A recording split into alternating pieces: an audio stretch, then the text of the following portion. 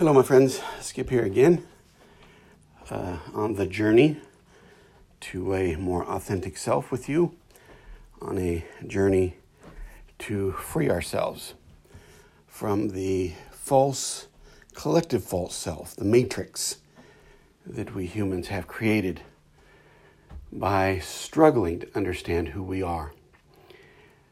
Often doing that, always doing that actually, by trying to determine our worth, by determining someone else's or something else's worth. And in that, we find ourselves caught. In that, we find ourselves in a system that's aware of itself and its need for its own preservation. So, I welcome you to the next episode of The Matrix Has You. How is it that you identify yourself? How is it that you know that you are you? Is the question I want to pose. How is it that you know you exist and that you have worth and that you are someone, you are something, you are a being that is aware and alive? That's a deep and difficult question.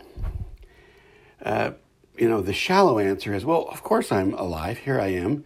Here's what I am. But if we really take the time to try to identify who we are and what we will inevitably find is that we will always identify ourselves over and against something else. We will identify ourselves as this vocation or this job or this parent. And inevitably that thought will lead us to question, ponder, try to understand if we're good at our vocation or good at our job or good as a parent. Our mind automatically goes to the comparison. And it is in that comparison that we often try to identify who we are. When asked to identify yourself, subconsciously we automatically go to compared to what? I know I'm alive compared to those who aren't. I know I'm alive compared to those who are struggling. I know I have a home compared to those who don't have, or I have this job compared to those who don't have. It is automatic. As I have shared with you, I am a more than middle-aged man who went back to college after I got laid off because of the COVID-19 pandemic. And I'm in class with 21, 22-year-old young adults, and grades are everything to some of these kids, to really all of them in some way. I had a young man I was talking to say that if he couldn't do better than a B, he was going to drop the class. Or if he couldn't do as well as the rest of his classes, he was going to drop his class. And this kid was a smart kid. And I thought about that. I thought about, wow, how much of his identity is based on a letter grade. Not what he really knows or who he really is. But hi, Shadow. Shadow will join us on a lot of podcasting, by the way, if you haven't figured that out. This young man was a brilliant young man. He had overcome real deafness. He had a cochlear implant. Just a really nice, polite, smart young man who his whole identity was placed upon the letter grade that he was seeking. And what he was trying to say, at least what I heard, was, I'm not good enough if it isn't this. I think it must have been an A, or something more than average, that's for sure. And I got to thinking about how often we all do that, how often we all compare ourselves to the other, how often we identify ourselves by identifying who we are in juxtaposition to something else. Maybe you're a Democrat or Republican. Maybe you're a person of color or a Caucasian person. Maybe you are a person of means or no means. Maybe you're a person caught in poverty. Maybe you are a person with a different sexual identity compared to others. And on and on and on and on it goes, always comparing. And even if we are on the right side of that comparison, even if we are on the more inclusive and authentic side of those comparisons, we are still caught in that identification net, that identification matrix that is so poison to we human beings.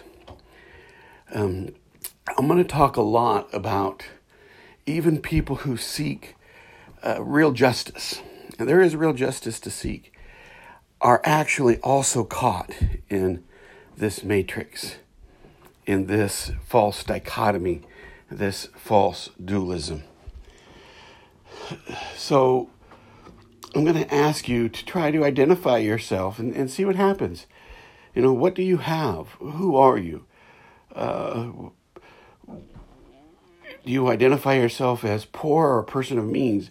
Do you identify yourself as a certain political persuasion or a certain religious persuasion? And maybe you're inclusive in those things. I have no doubt that some of you will be. But even in that identification, you will find that you have placed upon yourself an identity that is grounded in a comparison to other people. I would propose this, that our real identity is beyond that.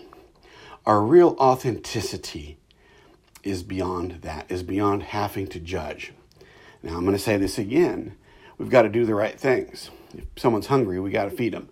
If someone is being persecuted, we got to help them. But we can't identify so much that we just become a part of the system that's doing the persecution. We can't support a persecuting system by being a part of it. We have to function beyond it. We have to function beyond judgment, beyond worth, beyond identification of things. The only way we're going to break free of the collective matrix, the web of falsities that we have created, is when we're willing to say, yes, I stand for certain things, but they don't identify me. Yes, I want what is good and right and authentic. But I'll tell you what, folks, I have seen people identify themselves all the time by what they hate. Let me say that again. What you hate, what you recoil against, becomes your identifier. And you become part of the matrix that is supporting it at that point. Even if you are supportive of the most inclusive, loving thing, that thing is based in the idea that someone else is hateful and awful. Now, maybe their behaviors are not good, but can we get beyond that is the question. Can we know ourselves free of having to judge ourselves in comparison to others? So I'll leave you with that thought. I hope that these are helpful. Again, I'm not trying to sell you anything, no religious system, no thought system, just trying to propose questions that help us all be free from the collective matrix that we are caught in. Take care, my friends. We will talk to you soon.